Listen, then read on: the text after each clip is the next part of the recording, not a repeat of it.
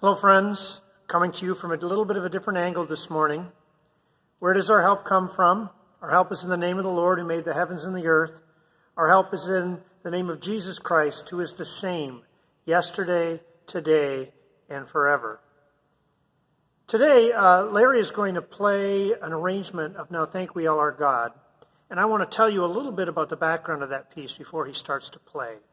Now Thank We All Our God was written by Martin Rinkart, who was a pastor in Germany in the early 17th century during the 30 Years' War. Now, the 30 Years' War was a brutal time. Something like 20% of the entire German population died in the 30 Years' War, both from the war and from resulting disease. Rinkart ministered in the middle of that, and it was an incredible time of crisis. His city became a place where refugees would come. And because it was so densely packed with refugees, disease swept through the city. And in 1 year, he was doing up to 50 funerals in a day. He did 4,000 funerals in one entire year. 4,000 funerals for one pastor in 1 year, and one of those was his wife's. And in the middle of that, he wrote, Now Thank We All Our God, with hearts and hands and voices. That's an amazing testament to God's faithfulness, and one that I think we can resonate with as we stand up in the midst of our trials and our pandemic. Let's hear Larry.